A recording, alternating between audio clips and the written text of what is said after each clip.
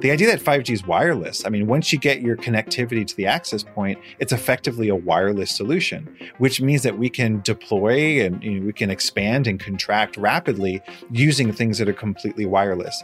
We've had Emmy premieres and other things in which 5G was the backbone. For listeners tuning in for the first time, welcome to The Restless Ones. I'm Jonathan Strickland. And if you joined us for Season 1, then welcome back. I couldn't be more excited to kick off another great season. I've spent more than a decade really learning about technology, what makes it tick, and then describing and explaining that to my audience. But it's the conversations with the world's most unconventional thinkers, the leaders at the intersection of technology and business, that fascinate me the most. In partnership with T-Mobile for Business, I explore further the unique set of challenges that CIOs and CTOs face in setting their organizations up for success. From advancements in cloud and edge computing, software as a service, Internet of Things, and, of course, 5G, we are often left wondering how the leading minds in business continue to thrive in a world of complex organizations and ever-changing technology. And what are they looking forward to tackling next? Let's find out. Our guest today is Ted Ross, the Chief Information Officer of the City of Los Angeles, California. Ted's early career was in the private sector, but since then, he has dedicated his attention and efforts working at the city government level. That means he oversees projects that serve not only the more than 40 city departments, but also the businesses and residents of Los Angeles itself. Working in the government sector comes with its own set of unique challenges, but much of Ted's work translates to all industries, public or private. How do you identify which technologies have the most promise to deliver value? How do you get buy-in from various stakeholders? How do you juggle ongoing projects while also looking toward the future? These challenges are universal, and Ted's approach is one I find compelling. I'll leave it to him to elaborate. Ted, I want to thank you so much for joining us today. I greatly appreciate your time. Welcome to The Restless Ones. Excellent. Thank you so much. Great to be here. And before we dive into your leadership philosophy and how you tackle problems in your role as CIO of the City of Los Angeles, I thought we'd take some time to learn a little more about you. So can you talk at first about what drew you to the world of technology in general? My dad was an aerospace engineer and he worked for Aerospace Corporation. So I remember us having a Timex Sinclair T1000 at the house. You type in a game, you couldn't save it because it had no internal storage. Then once the TV was turned off, you'd have to turn it back on and type the programs back in. Then fast forward to a Commodore, fast forward to Apple II Plus and 2E and 2C, and move your way to an IBM 286 where VGA graphics were fantastic. So I've always been around technology. Yeah. So what was your first job? I was a telemarketer for a political office. Telemarketing is a tough job, and trying to sell people is super tough. It's a little bit easier if you're trying to sell a candidate, but it was a Michael Wu for Secretary of State campaign. And I remember it helped to improve my speaking ability, but it was grueling. And in just a 3 or 4 hour shift, you'd always walk away with a huge headache.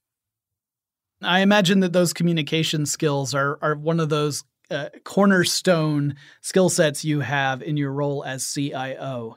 At the time, I couldn't have appreciated it, but now, all these years later, I'm very glad that I was always put through a trial by fire, whether it was giving system training classes or whether it was just cold calling people and try to get them to either vote for a candidate or donate to the campaign. It really does improve your ability to get a point across, especially something as complicated as technology.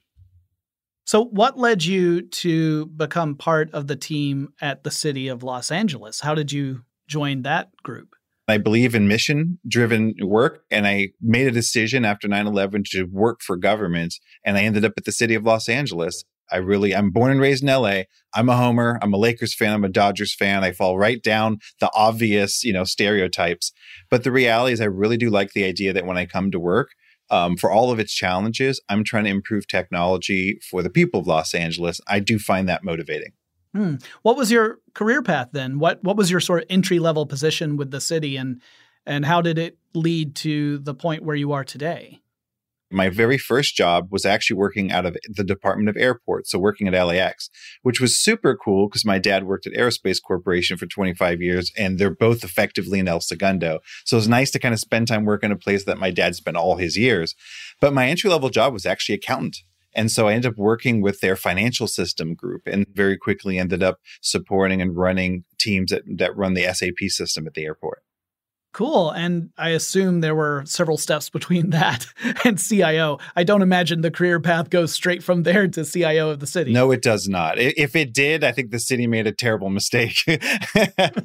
I made a career move to move downtown. I joined the team at the controller's office for the implementation of their ERP system. And you can see the trend here, a lot of ERP early on, which means that when you think of your stereotypical ERP, you understand business processes well, you're a big fan of business management as well as technology. After spending some time in the controller's office, I joined the IT agency, which was honestly a department in crisis at the time. It wasn't necessarily the fault of the people working there, but it was just a lot of staff were put in really bad positions and the pieces of the puzzle just weren't working together at all. And then with the departure of the CIO, I became CIO. So I jumped around across multiple departments, mainly coming in from my systems implementation experience. I imagine at the city level, you can't do the move fast and break things kind of approach that you typically hear about at Silicon Valley.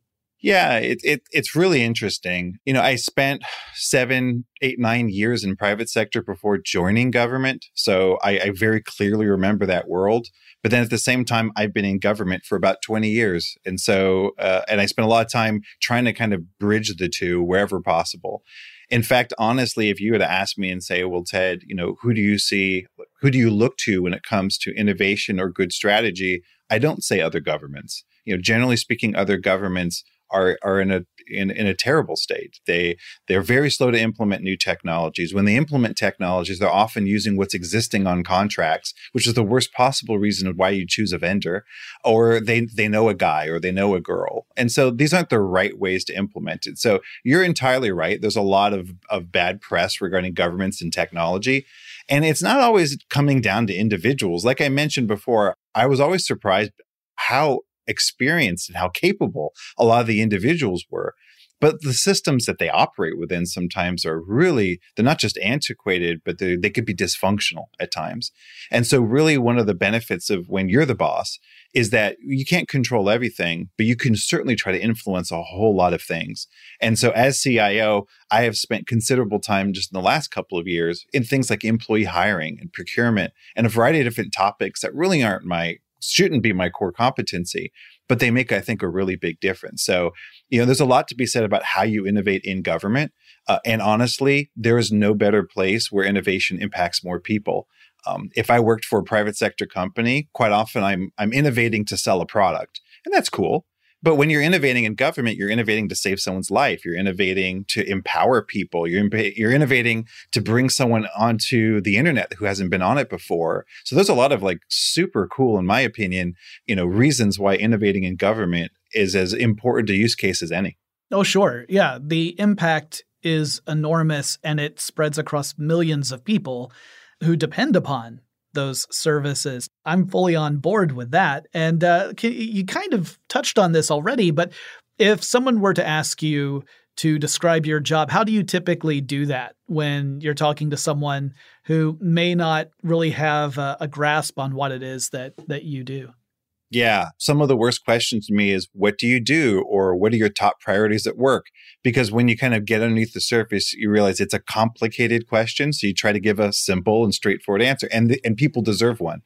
At a high level, I help manage technology at the city of Los Angeles. That's the high level. And so what does that mean? Some of it's very traditional. We run a data center. We run the network so that city employees can connect to the internet.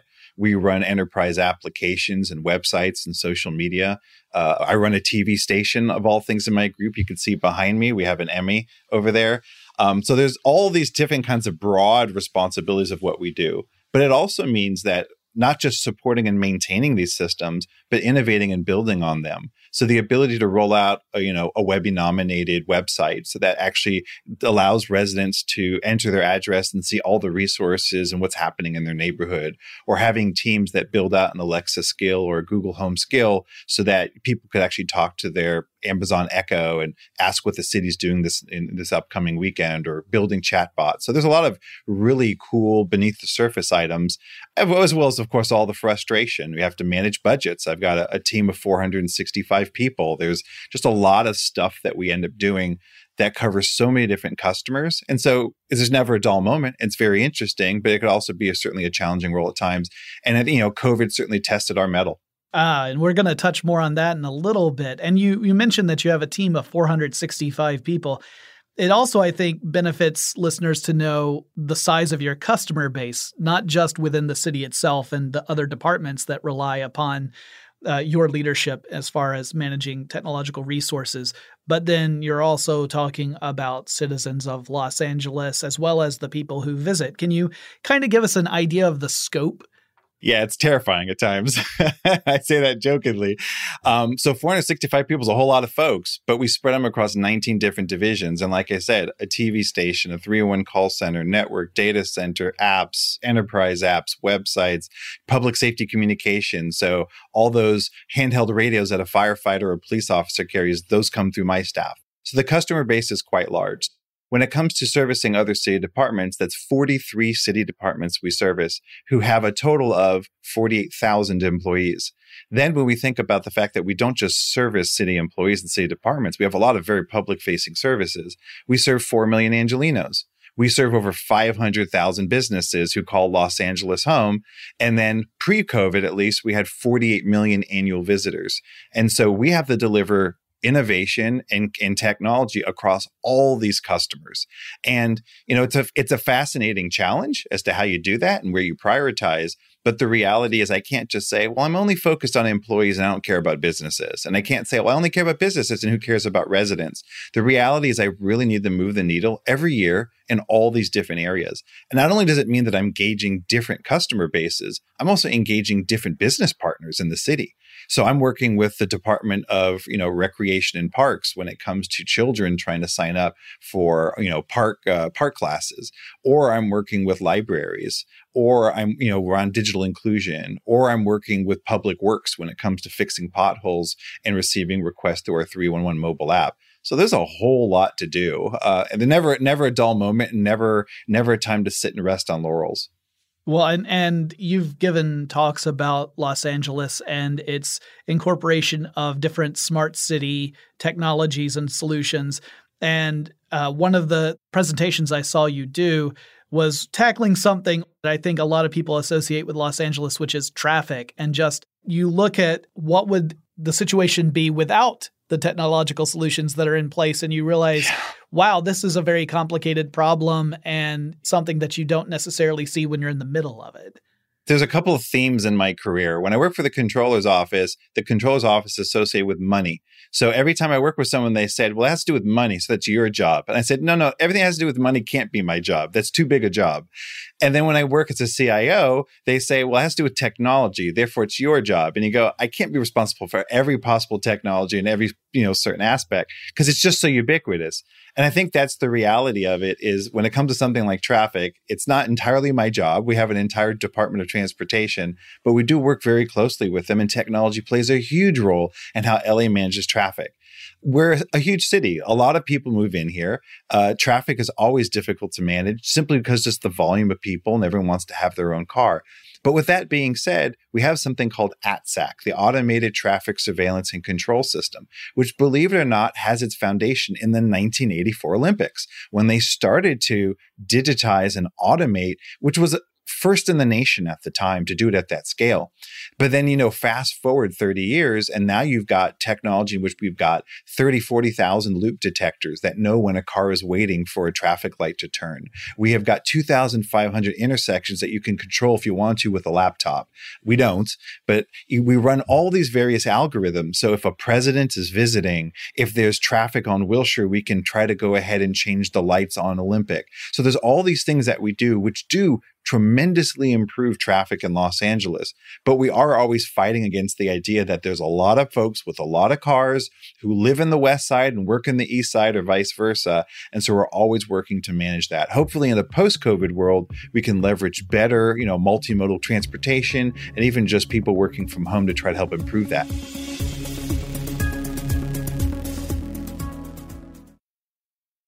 If there's one thing most businesses can agree on these days, it's that change has never come about so quickly.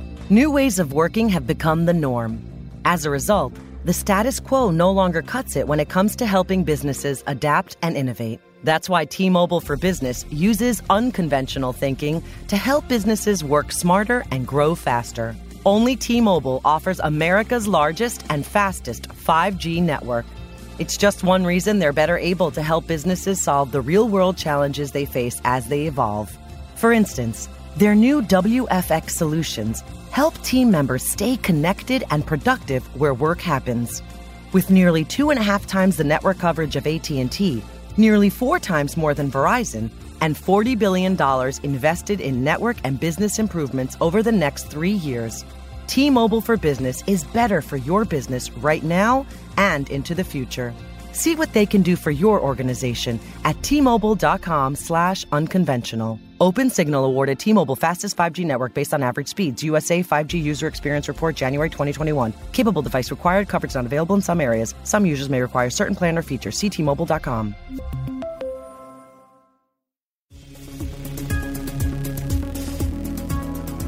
It was clear to me that Ted had a unique set of challenges as the CIO of one of the world's largest cities. With 58 counties, 482 municipalities, and hundreds of employees serving the needs of all Californians. And with all that responsibility and weight on his shoulders, I was curious to understand his leadership style and how he tackled the challenges of the job. How much of your job goes into just balancing priorities? I would imagine that you are looking at so many different factors whenever you're considering an implementation of new technology. It has to be pretty overwhelming. I've learned a lot, and you're now hearing experienced 2021 Ted and not Ted from 5 years ago. But one thing I've certainly learned is, first of all, to have a North Star. And for us, our North Star is going to be the residents, the businesses, and the visitors. So that is just, full stop. Those are our top priorities. And so when it comes to a customer focus, those are the most important customers. So even when we're servicing other departments and other city employees, it's always in light of adding value to that North Star. Secondly, we have to juggle a lot of lists. So the mayor's office has lists. They come in the form of executive directives or mayor's office requests. And then there's a list of items that we as a department know we should be doing that no one has asked us to do. And I think quite often governments ignore that. They just quote unquote do what they are asked. So what we do at my department is we have something called the list of lists. So we take all these lists and we merge them all together, and we're frequently going through them. We're using metrics to see for initiatives that we're working on. We're doing project management. There's all these different kinds of things we do so that we can help prioritize, focus, and deliver. At any given point, we're juggling 190 to 210 different projects as a department, and we're closing a lot of them out, and we're getting a lot of new ones. And so it is always a challenge. And I think one of the ways we focus it is we try not to prefer one stakeholder over another, but we try to keep the needle moving among all stakeholders. That definitely sounds like there is a lot on your plate. So then I'm curious, what sort of challenges do you typically encounter when you want to do an integration of new technologies? I assume you have to get buy-in from multiple different parties in order for that to happen. Can you talk about what that is like for you? Or is there just no universal approach that you can touch on? The reality is you've got to bring coalitions together, and you've got to have teams of people. You've got to have allegiances among elected officials and finance people and HR folks, et cetera, which does mean that quite often you're making multiple extra passes to try to put the ball in the hoop. But that really is the nature of working in government. And it's not, I love the old quote, and it says it's not about great ideas, but it's about making great ideas happen. That is, execution becomes an extremely important part. So quite often what I find is, let's say I'm building stakeholders among other departments. I'm really looking into their mission and their purpose. When you have 43 different departments, they all have different missions. And almost none of them, their mission is to create an integrated user experience for somebody. So they may appreciate the concept, but when push comes to shove, they're going to be focused on their constituency and their very specific mission. So you're often selling mission and trying to kind of get buy-in into their mission as a part of a technology experience. When it comes to employees, it's a completely different thing. Sometimes you have people who are married to a certain proprietary ecosystem. They've been trained in Cisco and they don't want to touch AP, or they've been trained in Fortinet and they don't want to touch Cisco. And so sometimes you have just these very fundamental things when you're impacting someone's job and you want to go ahead and help make improvements on something, and you're often getting them to buy into that. But what you quite often find is if you work with a group of professionals, if you could start to create the sense of urgency for change, if you really show how the status quo is really failing an important group of people, and you can show a clear path as to where we need to go, often people will start to buy in. And then it requires oversight. It requires actually making sure that people haven't dropped the ball. And so, yeah, being a CIO in many organizations involves execution, especially in government. And I imagine that is complicated by the fact that we live in a democracy. The leaders can change frequently over a period of like a decade or 12 years. And so does that make it more challenging to make further long-term plans, not really knowing who's going to be in charge perhaps another 4 years down the road? It does. It really does. And so take, for example, where I stand today. I serve under Mayor Eric Garcetti, and I'm confirmed by City Council. And I've got a city attorney that I pay attention to and a city controller. So that's 18 different elected officials, very intelligent people, men and women who see the world in a very different way and have their own perspectives. Our mayor, he ends his second term next year. And so it affects the way I think the mayor's office operates. It doesn't mean I should change and maybe slack off. It's nothing like that. It just means that they're doing things to close up their term.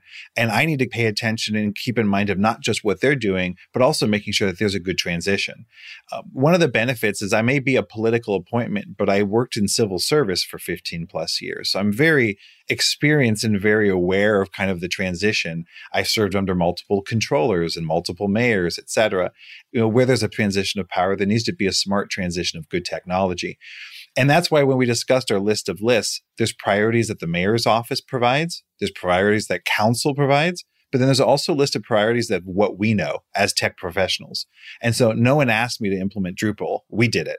And no one asked me to implement ServiceNow for ticketing and service management. We did it. These aren't things that we asked anyone either permission for or their advice on, because we knew that this would improve our ability to be able to roll things out. We didn't ask permission for the cloud. We just started taking hardware refresh and started reallocating it so that we could start moving workloads up into the cloud. And we have 240 plus workloads already, a lot of SaaS systems and others. And so we're making that migration. So there's a balance of doing what you're told and doing what you're asked, as well as trying to do what you know is right. And hopefully you get it right. And if you get it wrong, you fail fast, you learn, and you migrate to something else. And so it really is a challenge when it comes to the long term. So we often are thinking in the world of 1-year plans, 2-year plans, 3-year plans. We're not really in the world of 10-year plans. Smart cities is a bit of a difference.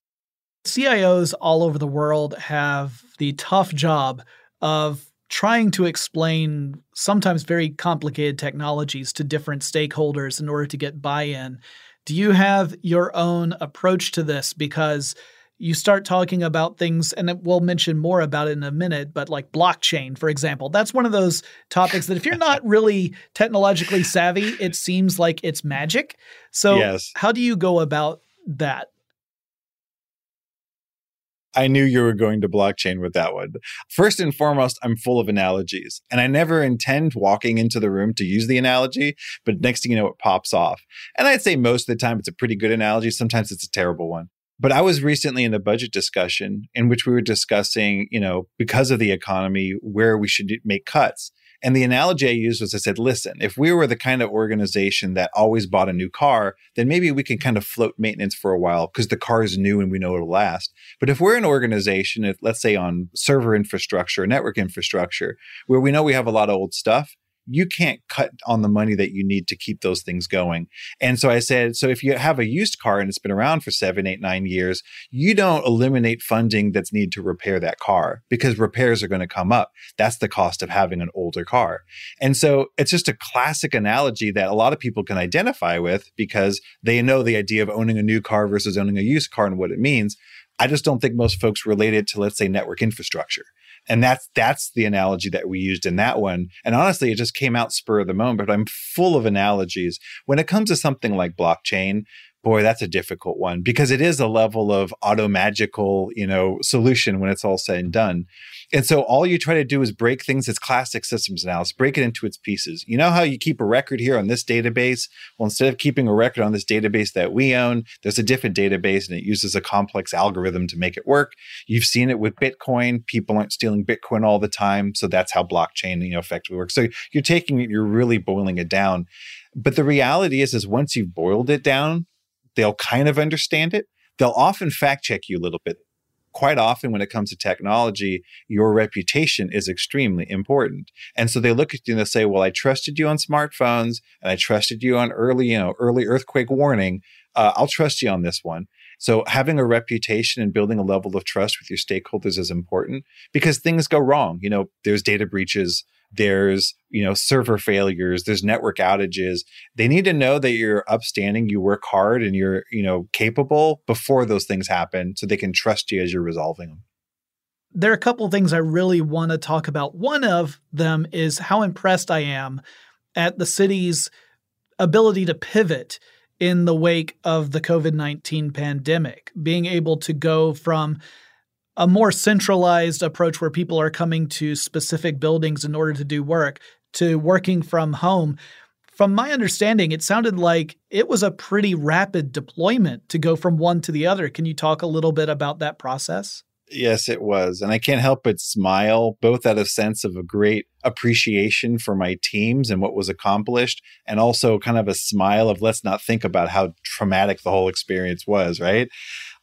But I'll never forget, it was the end of February 2020 when the CDC was saying it's not a matter of if, but when. Then we all started to realize it was going to be a global pandemic. At first, there was the question of, well, do we take people who are maybe, over 65 and they telework? Little did we realize how fast it would become everybody teleworking for a long time. So what we did was I sat down with the team. This is early March. And I said, okay, if we're going to have to telework 15,000 people, how would we do it? Everyone's eyes roll and everyone oscillates. Because up until that point, we really had about 35 teleworkers in a city of 48,000 employees. And the initial answer was, well, we can take our existing solution and try to scale it out. But it didn't take but 5 minutes to realize that that was a terrible idea. Everyone's going to unanimously hate it. I'll never forget one of our managers says, well, Ted, they can't expect us to deliver all the functionality they have at work at home. And I said, oh, no, they expect it.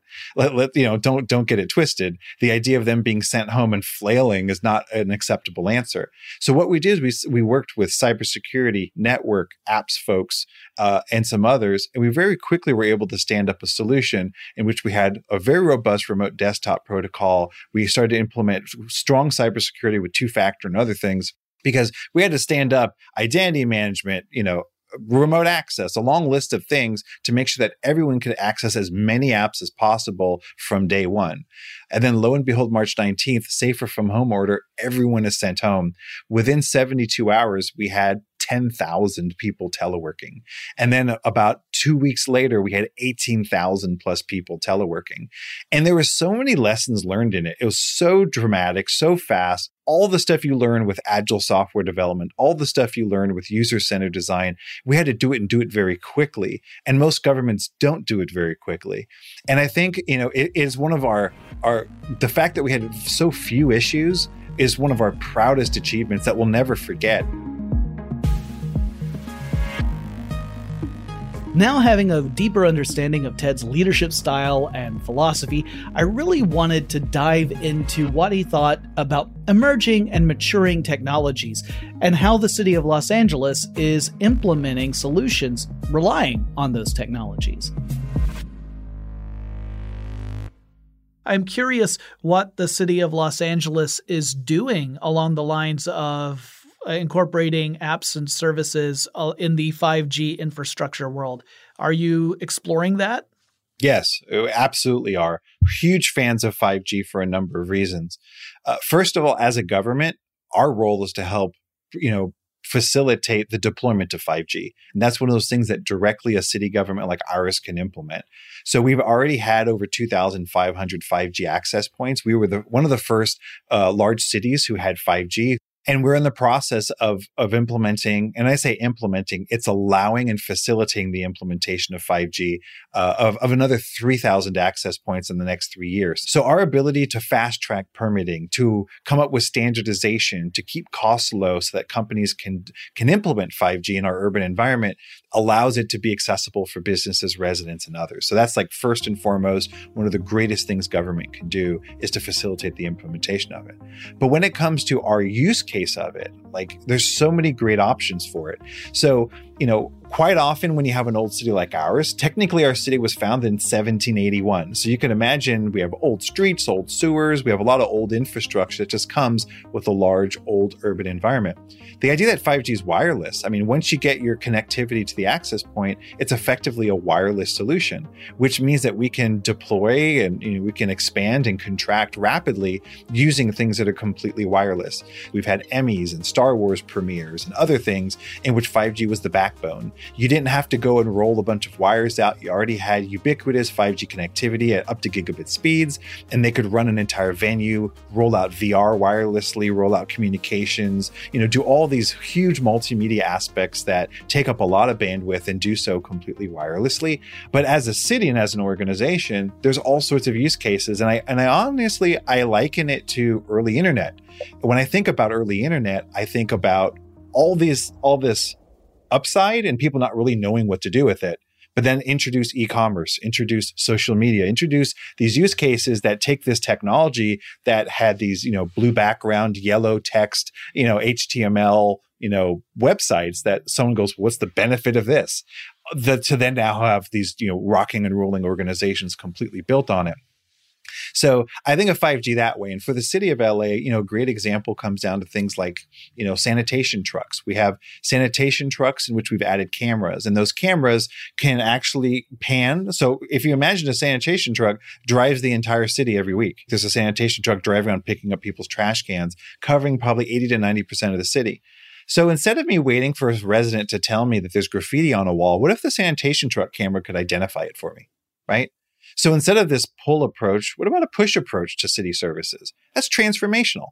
And, it's not just transformational, it has tremendous effect on equity. So we often know that disadvantaged neighborhoods are less likely to tell the government that they have graffiti or they have a pothole, et cetera. Well, why wait for them? Why always benefit the wealthier communities who are very aggressive and very love to advocate for the neighborhood? Why not identify the pothole, identify the graffiti using computer vision off a sanitation truck, connected to the cloud through 5G, where I'm moving mass amounts of data, but I'm leveraging machine learning and AI to be able to do the type of computer vision required to make sure that is truly graffiti and not something else, and do so in a secure way where I'm not violating people's privacy. Those are the kinds of things that 5G starts to enable. And that's pardon the expression, that's a badass concept for a city to be able to actually unilaterally understand where its issues are and be able to start to assign those resources without a resident ever having to complain or tell you about it. Oh, absolutely. You don't think of city government as necessarily being proactive in those cases. It's usually reactive. So having technology enable the ability to be proactive, to start to address problems before perhaps anyone even has the opportunity to report that there is a problem, that is transformational. And yes, it is. Previously, you mentioned the Olympics and how that had a big role in the early implementation of technologies that changed how traffic management is done in the city of Los Angeles. I imagine that means that we're going to see a lot more technological innovation in how high band frequency 5G can deliver such incredible experiences. And to me, the Olympics would be one of the perfect places to really showcase what that technology can do. Is that something that the city's been looking at as well? Absolutely. Now, I'll put in the disclaimer. Every Summer Olympics says that we are the most technologically advanced Summer Olympics to date. And of course, because every 4 years technology moves. So yes, they said it back, in 96, they'll say it in 2028. But with that being said, if you think about the year 2028, you're thinking about a time frame in which autonomous vehicles will have much more traction. 5G will be ubiquitous. Augmented reality, virtual reality, AI, machine learning, all these technologies will have had not just been introduced, but have much more maturity. So I really do expect the 2020 Olympics to be something completely next level. And so what do you see it? We see it in two areas. One area is actually running the Olympics itself. It's creating this fantastic experience for the people who fly in, let's say. You fly into LAX, you have a concierge service that helps you get to your hotel. It helps you get to restaurants. You're being pushed coupons if you're so interested, so that can help incentivize going to one restaurant over another. You're, doing your tourism. You've got this complete digital experience to help you navigate a large city of 469 square miles, as well as get you to and from your venues, contactless payment, single payment methods that whether you're using Uber or a city bus, you can use the same app to be able to make those things happen. So there's a long list of these tremendous benefits that help the event itself. But I have to hand it to Mayor Eric Garcetti, and he said, listen, it's not just about the event itself, because that comes over the matter of a few short weeks. It's really about the legacy that's left after the Olympics. After the 1984 Olympics, most folks don't know that the Amateur Athletic Foundation created this grant in which something like almost 1 million youth have had free youth sports because of the money that was invested in and came out of the 1984 Olympics. And so, 800,000 plus people, including many of which young girls who are traditionally often aren't incorporated into youth sports, have had these tremendous opportunities. So when we look at the 2020 Olympics, we're not just focused on the Olympics themselves, but what is the legacy that we leave? What is the infrastructure, the fiber optic infrastructure, the 5G infrastructure, the applications, the digital concierge, these things that we can use for the Olympics. But unlike some other countries, we don't just abandon it right after the Olympics are over, but we continue to parlay that.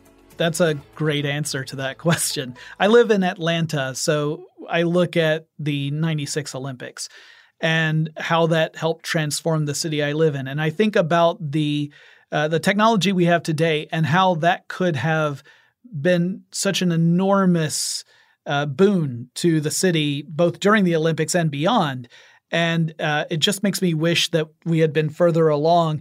But now we live in a different world where yes, we do. We get those constant notifications that we can act on and we can implement and have that make an impact in our lives. So I find this truly exciting. And I love the fact that you're talking about infrastructure that does have utility beyond a truly phenomenal event. I don't want to downplay the Olympics, but something that has utility beyond just those couple of weeks in a summer.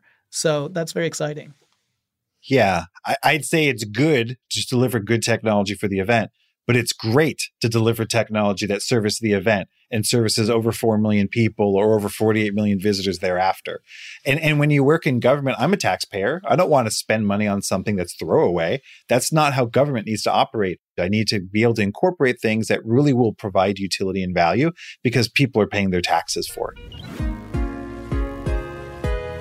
We all know that in the world of tech, there's always one more thing. So here's the one more thing I wanted to ask Ted Ross. What's the best piece of advice you would share to your peers? I would say, understand your government, understand your organization, and then understand what private sector is doing with technology, and then make that crosswalk. There's so many great things that private sector companies are doing with technology, and it's not because they have a bunch of money, it's because they understand. They get it. They have a philosophy. They understand what technology means and what it means to be digital. So cross-apply that into government. And you don't have to bring their budgets with you. You can leverage a lot of things they do that are actually pretty low cost. So that would be my advice to my colleagues. Ted, thank you so much for your time and your expertise. I greatly appreciate it. My pleasure. Thank you for having me. And I hope that folks listening to it find these kinds of topics interesting.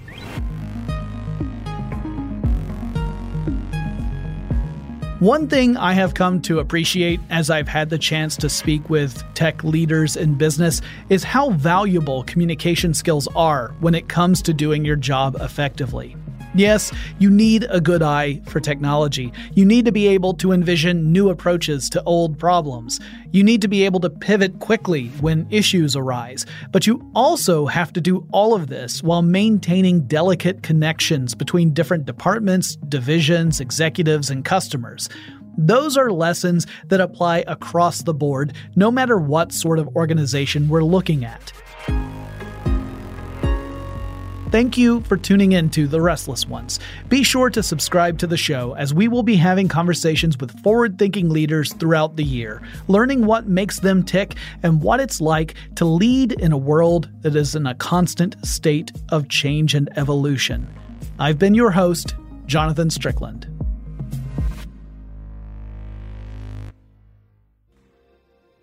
These days, new ways of working have become the norm, and the status quo no longer cuts it when it comes to helping businesses evolve and grow. That's why T-Mobile for Business uses unconventional thinking to help businesses seize innovation. Only T-Mobile offers America's largest and fastest 5G network, which makes their new WFX solutions possible, letting businesses stay connected and productive where work happens. See what T-Mobile for Business can do for you at T-Mobile.com/unconventional.